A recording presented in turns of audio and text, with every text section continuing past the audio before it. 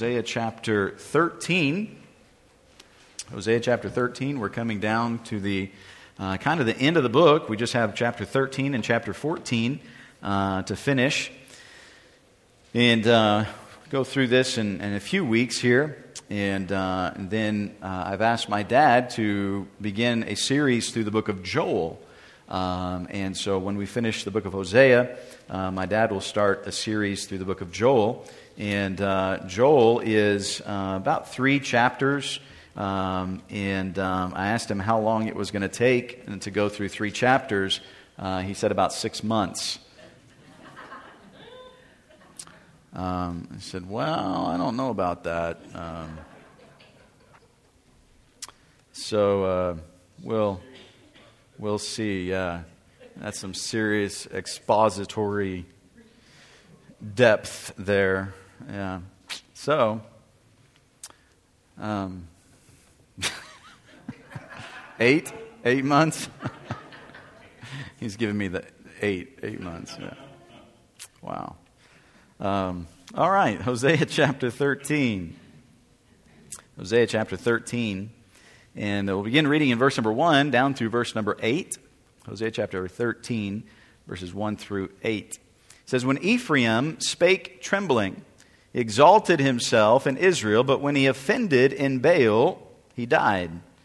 And now they sin more and more, and have made them molten images of their silver, and idols according to their own understanding, all of it the work of the craftsmen.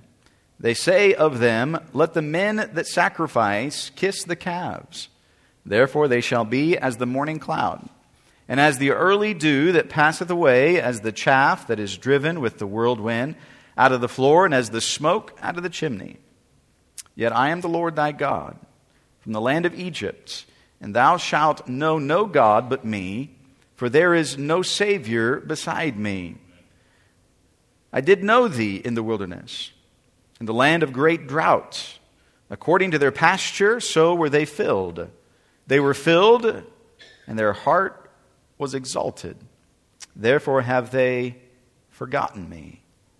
Therefore I will be unto them as a lion. As a leopard by the way will I observe them. I will meet them as a bear that is bereaved of her whelps, and will rend the call of their heart, and there will I devour them like a lion. The wild beast shall tear them. So as we're looking in these kind of closing chapters here, again, remembering that Hosea has been ministering for almost 60 years from the time that we first meet Hosea back in chapter 1.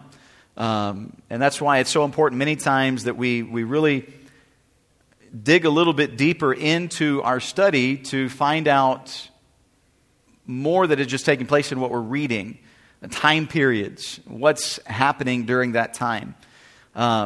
So from the time that Hosea has come on the scene, all the way back in chapter 1, where God tells him to take Gomer as his wife, to where we are now has been about 60 years of Hosea ministering. Of course, Hosea is not the only prophet during this time. Many of the prophets were contemporaries. You find some were dealing with Israel, some were dealing with Judah, some were living during the same time. But as we come to the end here, Hosea is really, if we could say, giving a final plea to Ephraim, to the northern tribe of Israel.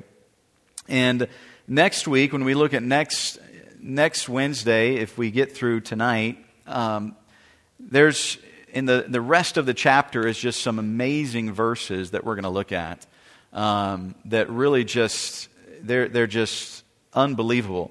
But tonight as we're looking, he says in verse number 1, When Ephraim spake trembling, he exalted himself in Israel, but when he offended in Baal, he died.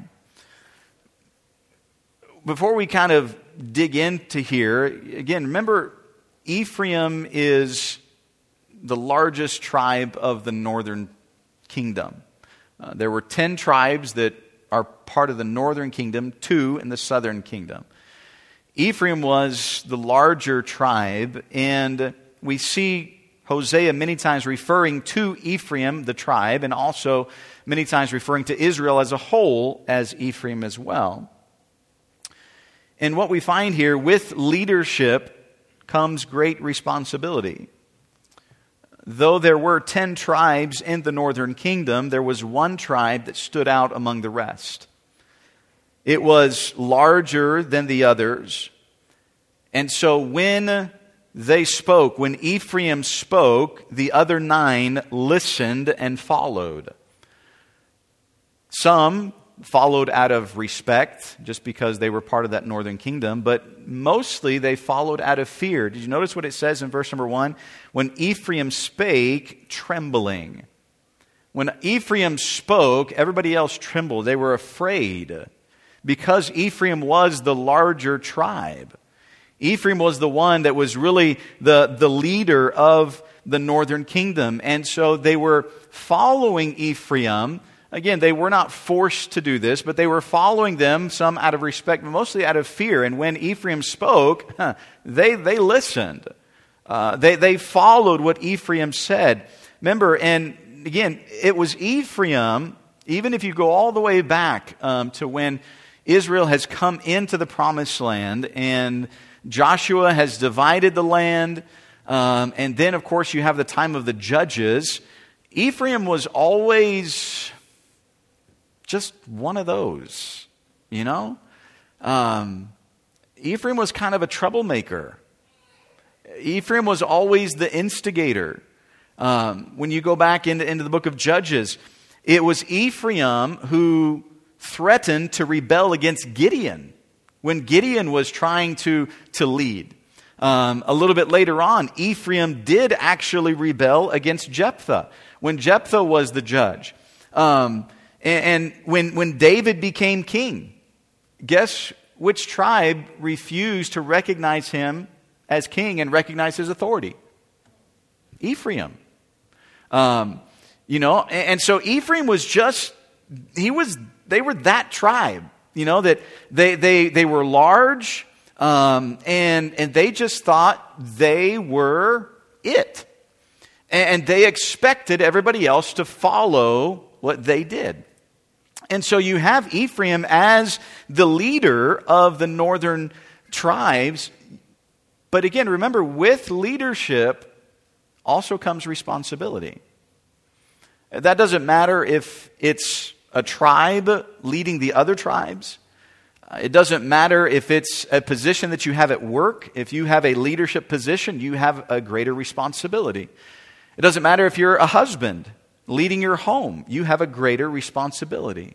With leadership comes greater responsibility. And of course, even when we go through, we remember when the tribes, or when the nation of Israel split, the first king, Jeroboam the first, came from the tribe of Ephraim. Ephraim was the one that was just kind of leading. And so he says, when Ephraim spake, trembling, he exalted himself in Israel. So here is Ephraim. When he speaks, everyone else is kind of just bowing down to what Ephraim says. He's the leader. He's the one in charge. They're the ones that are kind of setting the stage for everything. And so he's exalting himself. Ephraim, this tribe, has exalted themselves. But notice he says he's exalted himself in Israel. He wanted everybody to look at him. There was a desire for recognition. Ephraim was they were very proud. They were full of pride in who they were. And notice what happened through this, right? But when he offended in Baal, notice what the last two words of verse number 1 say, he died. He was very exalted. He was lifted up in pride. Ephraim as a tribe thought they were better than everybody else, and they were going to do what they wanted to do. And after Rehoboam says, "Hey, we're not going to listen to these wise counselors," and Jeroboam goes ahead and he becomes king, and he's of the tribe of Ephraim, and now you have this split in the kingdom, and Ephraim really thought that they were in charge. And so they were leading, but they were leading in a very wrong way. He says, he exalted himself in Israel, but when he offended in Baal, he died. What was Ephraim's offense? God calls out two offenses here of Ephraim in its leadership. Now, would it have been wrong, as Ephraim is the larger tribe, and saying, hey, you know what? It is important that we follow the Lord. And yes, I know that Rehoboam says that he's not going to listen, but you know what? It's important for us to follow the Lord. They could have used their leadership in the right way. But instead, they chose to use their leadership to pull everyone to themselves. And they led into idolatry. Ephraim was the one that led them into idolatry. Again, remember, Jeroboam is the one who makes these two golden calves. And he places them in the northern tribes and said, these are the calves that we're going to worship. These are the gods that we're going to worship. We're not going to go down to Jerusalem. We're not going to worship where God said to worship. We're not going to sacrifice there. We're not going to follow the Levitical priesthood. We're going to do it our way. And they lead into idolatry. They led them to worship Baal. The very God, or these false gods that the Lord Jehovah God had been very specific, I don't want you worshiping them. Ephraim leads them to worship Baal. And when you turn from God to serve false gods, it brings death. It brings death. When they were lifted up in pride, and they chose to say, we're not going to serve God. We're not going to do it the way God said to do it.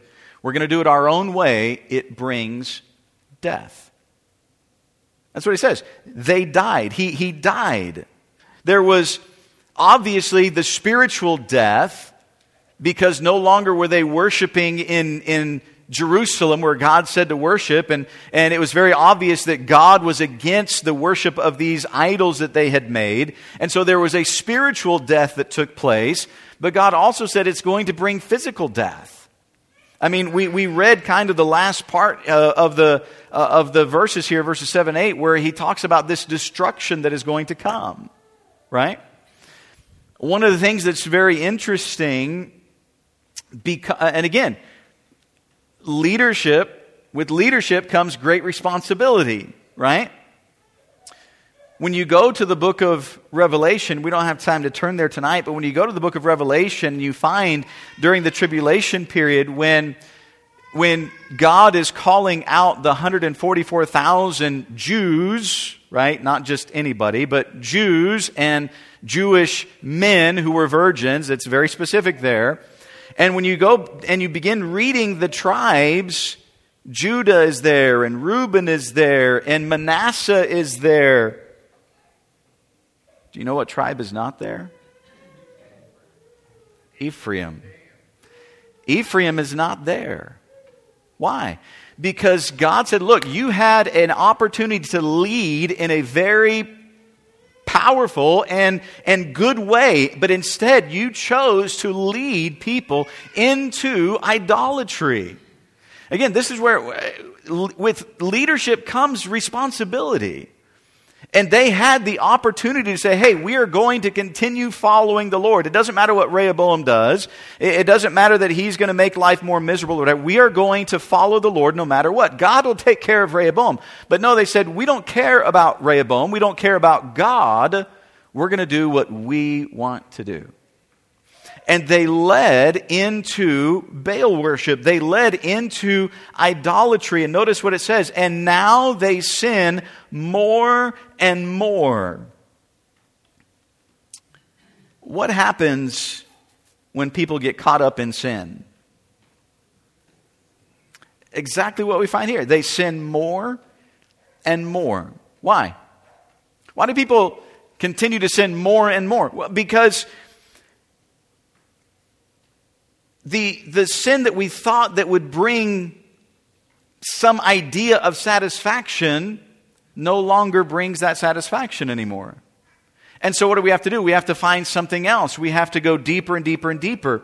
And what you find is Israel, again, there's no doubt in my mind that when Jeroboam said, hey, we're going to worship these golden calves, they had no idea how far this Baal worship, this idolatry was going to take them. They had no idea, right? There's no way that Jeroboam and the northern 10 tribes of Israel ever would have thought that by the time they were done, hundreds of years later, that they would be sacrificing their own children. They would be murdering their own people. They would be enslaving their own people. That never would have crossed their mind. But once they got involved in it and they kept following it, instead of repenting and turning away, they just kept sinning more and more and just adding and building on top of their sin. And this is what he says. Now they sin more and more and have made them molten images of their silver and idols according to their own understanding. And now watch, this is amazing, right? All of it, the work of the craftsman.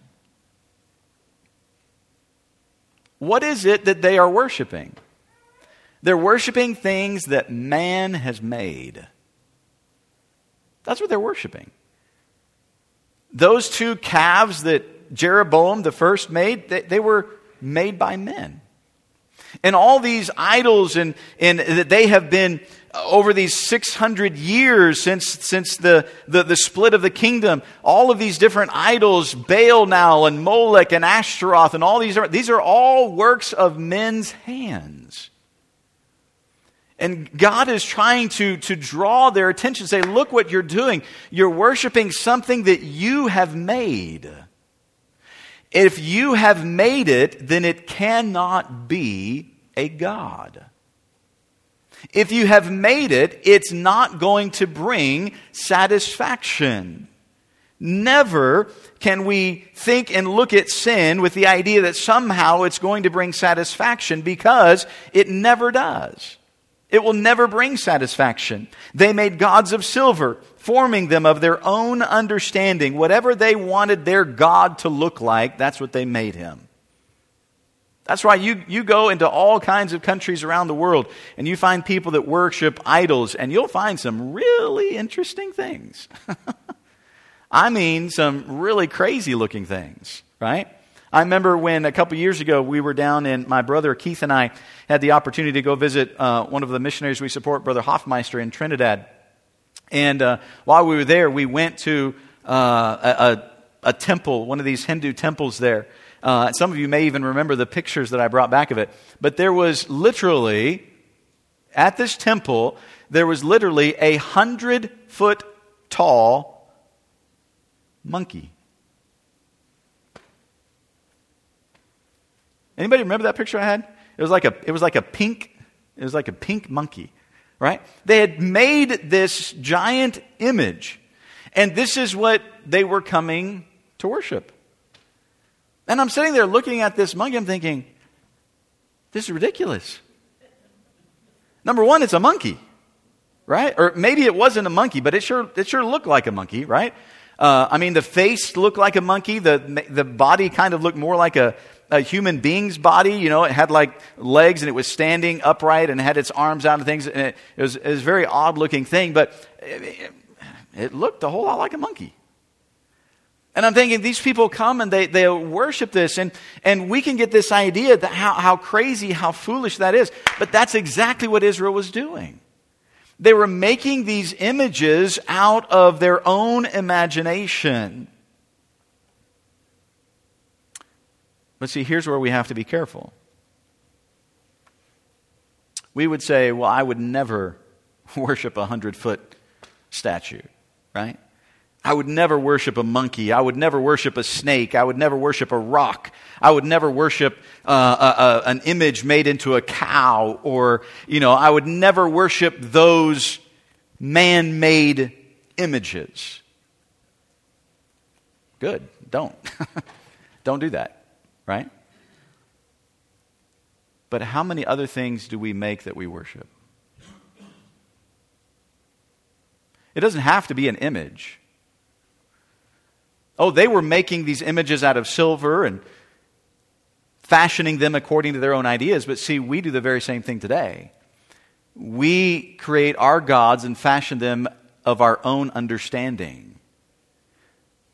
We allow things to become gods in our life that take us from serving the one true God. Do you know that family can become a god? Your family can become a god. You say, I'd never fall down and worship my family. Again, good. Please don't do that, right? But and here's the thing that we have to understand. What actually is a god? When we say that something is our God, what are we saying? We're saying that is supreme in our life. That is the most important thing. Why? Because that's what God wants. God says, I want to be supreme. I want to be the most important. I want to be the cherished one. I want to be the one that no matter what happens, that's where you go. That's where you turn to. So what do? When we make gods of our own imagination and of our own understanding, we can make it our family to become a god, where we put our family before God. We can make a job become our God, where now our job is coming before God. Finances, our money is more important than God. Our time can be a god. You see, we can look at Israel and we can look at maybe those people in Trinidad and be like, man, that's ridiculous. Why would you worship a 100-foot image? Well, why would you worship your family? Why would you worship money? Again, think about it. They thought these things would bring some type of satisfaction, right? Is that not what we have been deceived into thinking? Hey, your job, your money, the possessions that you have, your family, these are all the things that can bring that satisfaction that you're looking for. Yeah, it's not in an image, but these things will bring satisfaction. Wait a minute, God says, no, they won't. Your family will not bring satisfaction. Your job will not bring satisfaction. Money will not bring satisfaction. None of those things will bring satisfaction. Why? Because there's only one who can. And it's God. And that's why whenever we get away from God, whether it's like Israel or even in our society today, when we get away from God and we start worshiping all these other things, what do we begin to find? There's something missing in our life. There's something that's not right. Because God is made to be supreme alone. And God says, I will not share my glory with anyone else. And when we try to put God's glory onto something else, God says, it's not going to work. It's not going to satisfy. It's not going to bring the satisfaction and the joy and the happiness that you think it will bring. Because I'm the only one who can do that. Now, please do not misunderstand me. I'm not saying don't enjoy your family. Right? I love my family, right? I love them, man. We were having fun the other night. We were wrestling around. Levi and Brian and Malachi, they were all trying to tackle me. We have a great time. The girls, we were out there playing the other night, playing some games and things. I love my family. We have a great time with them. But I have to be careful that I don't put them before God. Hey, it's not wrong to have money. It's not wrong to be able to take care of your family and provide for your family and to have nice things. Those things are not wrong. But if we start putting those things before God, they now become our God. It's not wrong to have a good job. Praise the Lord that God is blessed with a good job. But if our job becomes more important than the things of God and what God really wants for our life, then our job has become our God. And so it's not just images that we can think of here, that the work of the craftsman is simply what they were thinking in their mind. This is what my God looks like. Whether my God looks like a cow, or my God looks like a monkey, or my God looks like a dollar bill, or my God looks like my family, or whatever it is, they were making their God of their own understanding. And they were putting that before Jehovah God. And God says, watch, even to the point, they say of them, let the men that sacrifice kiss the calves. Now, I'll be very honest with you. If somebody makes a a calf and says, this is God, and then says, hey, you need to come up and kiss it, I'll be like, sorry, dude. Kissing a calf? What are they talking about there? It's just showing their dedication to it. It's showing that they are completely given over to worship this thing, even to the point of kissing it and even sacrificing their own children to it. Their own children didn't even mean as much to them as these images that they had made, these false gods. And so they had led into idolatry. Notice, what did it bring? Did it bring pleasure? Yes, for a short period of time. It brought pleasure for a short period of time. No, notice what it says in verse number 3. Therefore they shall be as the morning cloud and as the early dew that passeth away, as the chaff that is driven with the whirlwind out of the floor, and as the smoke out of the chimney. What's he saying? There was going to be pleasure for a short period of time, but it's not going to satisfy. And they're going to have to try more, and they're going to have to try more, and they're going to have to try more. And there's always that little bit of pleasure to think, oh, this is what's going to bring satisfaction, and then it just leaves you hanging because it's not there. He said it's like the morning dew. It's there for a moment. It's like chaff that is thrown into the wind as they would try to separate the chaff from the grain and throw it in, and then the wind just takes it and away it goes. It's like smoke coming out of a chimney. He says the smoke rises and then all of a sudden it's gone. It dissipates. It's not there anymore. And he said that's exactly what happens. The satisfaction, the pleasure might be there for a short moment, but then it is gone. And God says this is how Israel is going to be. They're going to enjoy this for a little bit, but then they're going to be snuffed out. They're going to be taken away. Watch what he says in verse number 4. Yet I am the Lord thy God from the land of Egypt, and thou shalt know no God but me. Now watch this last word. If you don't have this underlined or somehow highlighted in your Bible, you ought to. What does God say? For there is no Savior beside me. That's pretty clear. Right? God says there is no Savior beside me. So not only did Ephraim lead the people into idolatry, but Ephraim also led the people into ingratitude. They were ungrateful. There was an ingratitude here. They were so unappreciative of what God had done for them. Look what he says. I am the Lord thy God from the land of Egypt. Guess who it was that brought them and delivered them from the land of Egypt when they were slaves in bondage? It was the Lord God. When they had cried out for deliverance, it wasn't the false gods of Egypt that heard them. Remember, the false gods of Egypt had no power. Remember the magicians, they came against Moses and they tried to do the same thing that Moses did. And they said, hey, we have no power. You've got to let these people go, Pharaoh, because their God is greater. It wasn't the false gods of Egypt that delivered you. They had no power. And that's why God says, there is no Savior but me. And watch what he says. And thou shalt know no God but me. He said, I don't want you worshiping these false gods. I don't want you worshiping these calves or these monkeys or these rocks or whatever it might be. Ashtaroth, Baal. I don't want you worshiping silver. I don't want you worshiping gold. I don't want you worshiping the pleasures of this world. I don't want you worshiping your family. I want you to worship me. There's no other God. I don't want you to know any other God but me. Now, why would he say that?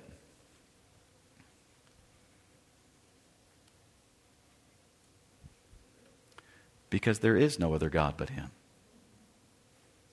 All of these other gods are fake. They are the work of the craftsman.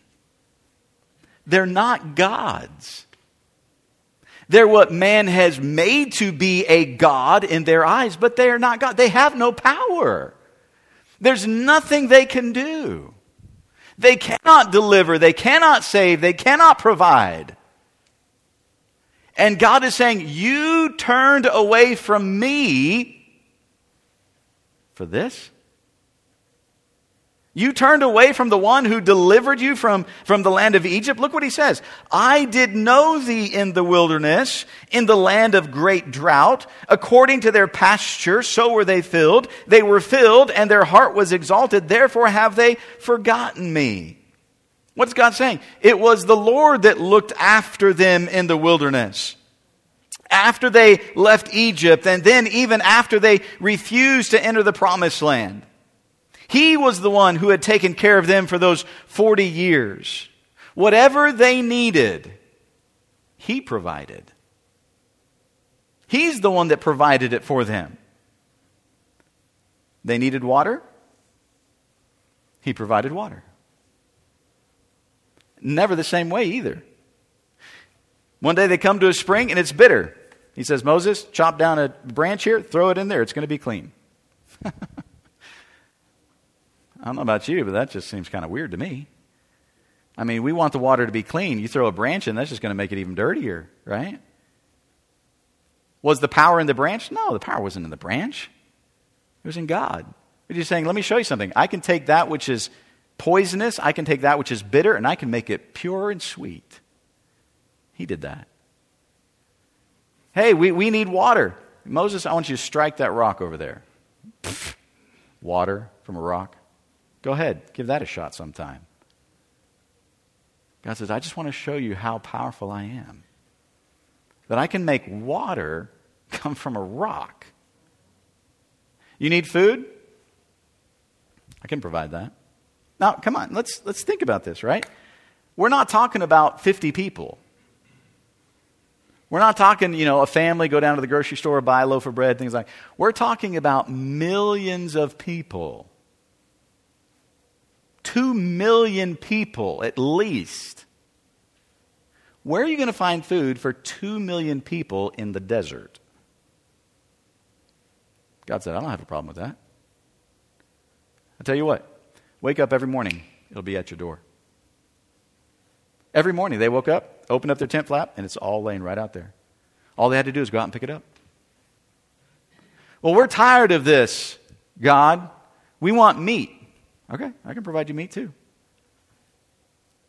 God provided meat. God provided water. God provided the food.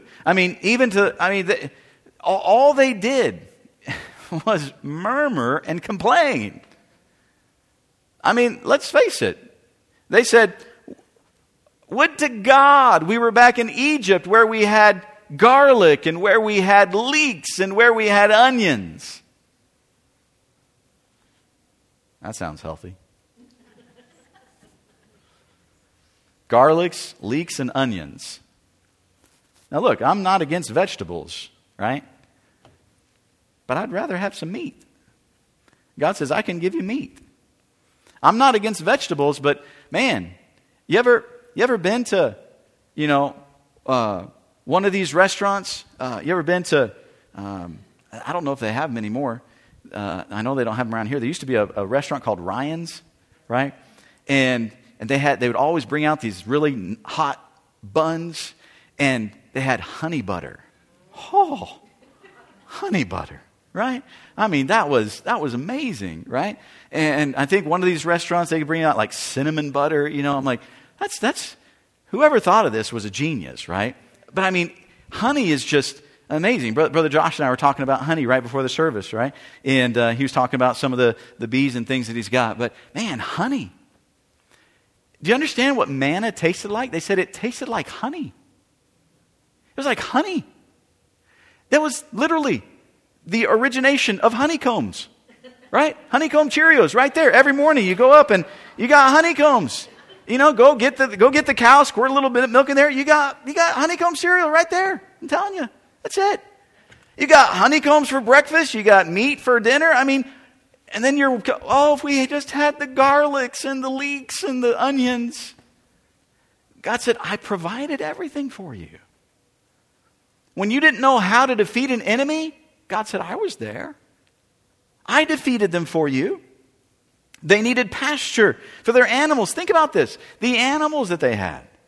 The cows and the goats and the donkeys and the camels and all the animals that they had. Think about it. For 2 million people, think about how many animals there must have been. Where are you going to find pasture for that many animals? And think, look what he says here, right? He says, I did know thee in the wilderness, in the land of, what are those next two words?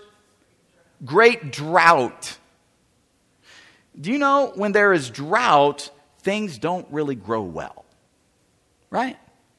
And when things don't really grow well, it's kind of hard to feed the animals. How long did they wander in the wilderness? 40 years, God says, I brought pasture for your animals. I made sure that your animals had food and that they had water. I made sure you had food. I made sure you had water. I made sure you had protection. I watched over you from the enemies. I blessed you. I even conquered enemies so that you could have their spoils. He said, I provided everything. And what did they do? He said, according to their pasture, so were they filled. They were filled, and their heart was exalted. They thought somehow that it was they who had provided for themselves. Again, I don't know how they got this idea, because when you go back and look, all they did was murmur and complain against Moses and against God. So how they ever thought that they were the ones that provided all these things, it just blows your mind. But do we not do the same thing? God provides for us and He takes care of us, and then we somehow think that it was us that somehow did it. And God says, you couldn't even put food on your table. You couldn't even take care of yourself. I'm the one that did all this for you. How do you think that this was you? But that's what we think. This is somehow all me. This is what I have done. Always wanting to go back. And this is what it says. Therefore have they forgotten me. They forgot me. Hold your place here and look in 1 Corinthians chapter 6 with me real quick. He says they have forgotten me. They forgot everything that God did for them. They thought it was all them. They forgot where they came from, that they had been slaves in bondage. They forgot God. In 1 Corinthians chapter 6, sometimes we need to be reminded of where we came from. Oh, we weren't in Egypt, obviously. But watch what Paul says here in 1 Corinthians chapter 6, verse number 9. Know ye not that the unrighteous shall not inherit the kingdom of God?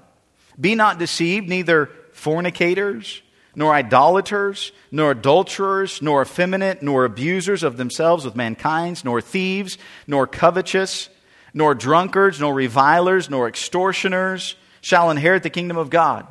Now watch verse number 11. And such were some of you. God says, you want me to remind you where you came from? You want to remember where I picked you up? You don't want to remember the gutter that you were in that I had to come along and pick you up out of? He says, such were some of you, but he says, now you're washed. Praise God. He says, you are washed, you are sanctified, you are justified in the name of the Lord Jesus and by the Spirit of God. He said, hey, it was Jesus that did this for you. Jesus was the one that took you out of that miry clay. He's the one that took you out of that gutter, and He picked you up, and He washed you, and He sanctified you, and He justified you. And you're going to forget Him? You're going to walk away from Him? That's what Israel did. You say, oh, no, I'd never do that. We shouldn't. And yet so often we do. That's why in James chapter 4, verse number 6, James tells us that God resists the proud, but giveth grace to the humble.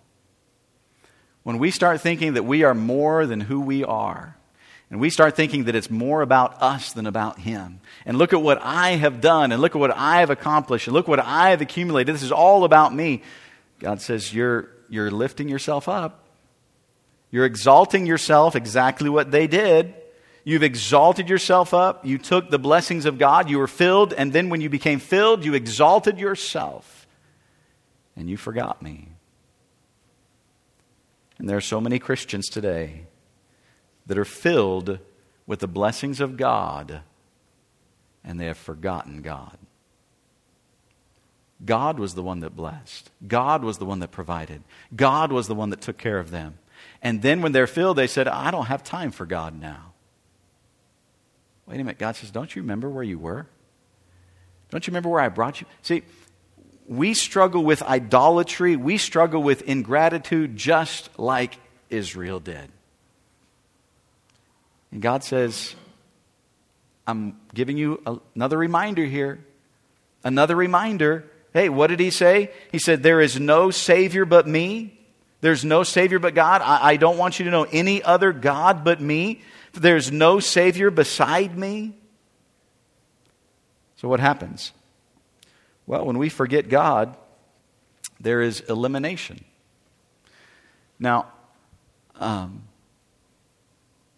when you look at what verse number 7 and 8 say, it says, therefore I will be unto them as a lion, as a leopard. By the way will I observe them. I will meet them as a bear that is bereaved of her whelps, and will rend the call of their heart. And there will I devour them like a lion. The wild beast shall tear them. You know what God is saying?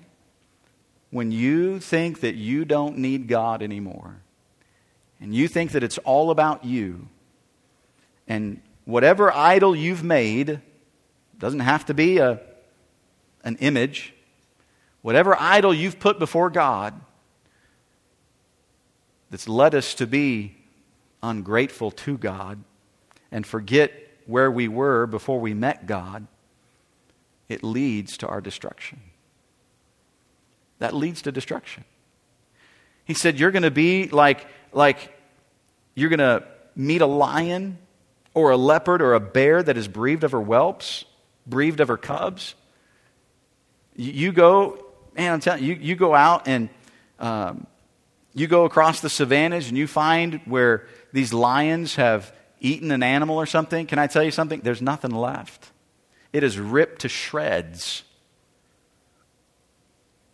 The bones aren't even together. It is torn totally apart. Gone. You meet you mess with a bear that has cubs, and you try to mess with her cubs and things. Guess what? Mama bear is going to come out, and it's not going to be a pretty sight. And he said that's exactly what's going to happen to Israel. It's exactly what's going to happen to Israel. Israel thought, hey, we're too great for that. Look at the power that we have. Look at how great we are. But here's what we have to remember. With leadership comes great responsibility.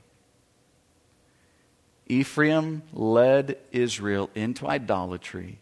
They led Israel to be ungrateful before God. And God says, all right, if that's what you're going to do, and you're not going to repent, you're not going to turn back, I can snuff you out. I will rip you apart. And the Assyrians would come in just a short period of time, and they would absolutely destroy the northern kingdom. Destroy it. And yet God still is offering them an opportunity to repent. He still is offering. If you'll just turn. I am the Lord thy God. There's no Savior beside me. We're not going to get into the whole rest of the chapter, but in verse number 9 he says, O Israel, thou hast destroyed thyself, but in me is thine help. It's only in him that we can find the help and the rescue that we need. It's not going to be in these things. It's only in him that we can find the satisfaction and the peace and the security that we need. It's not in these other things. But will we continue worshiping those things? Will we be ungrateful for what God has done for us? And somehow we think that God's just going to let it slide? God says, no, I can't let it slide. It's going to lead to your destruction. And you see so many Christians that have made gods out of many different things, ungrateful for what God has done, forgotten God. Oh, it's not about Him, it's all about what I have done. And their lives are miserable. Their lives are destroyed. Families are a mess. And God says, you chose this. This is what you chose. When you could have led Israel to follow, you led them to idolatry. You led them to be ungrateful. You led them to destruction. Because with leadership comes great responsibility. Father, I pray, Lord, you work in our hearts and our lives. Lord, to realize that we have an opportunity to lead in a way that is pleasing to you, in a way that would bring honor and glory to you. Lord, if we're not careful, we can lead our families, we can lead friends, we can lead others into idolatry. We can lead them into that ungratefulness to forget what God has done. And Lord, through that, we lead them into destruction. Father, I pray you'd help us to remember who you are. Remember where we were before you saved us. And Lord, that it's always been you that has provided. Lord, you don't want us to know any other God but you and you alone. For there is no other God than you. All of these other things are work of the craftsman's hands. Lord, may we look to you. May we follow you. Lord, may we be grateful and love you for what you have done for us. I wonder tonight, with our heads bowed and our eyes closed, just for a moment, the piano's just going to play softly. Maybe tonight there's something in our life that we know we've made it an idol. We've put it before God.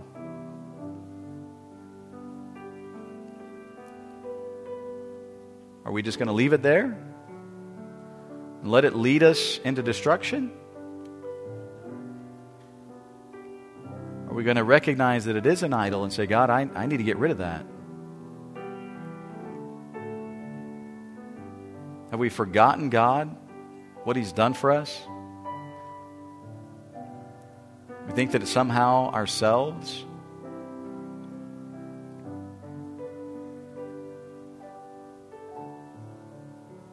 That just leads to destruction.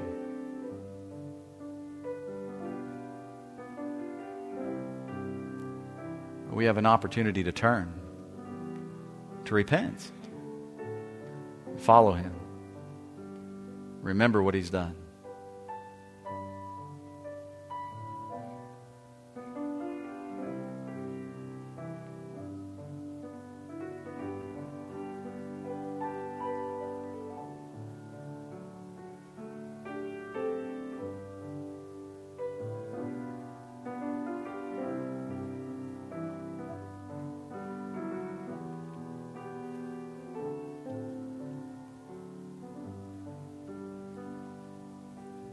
Amen. Brother Joel, why don't you come tonight?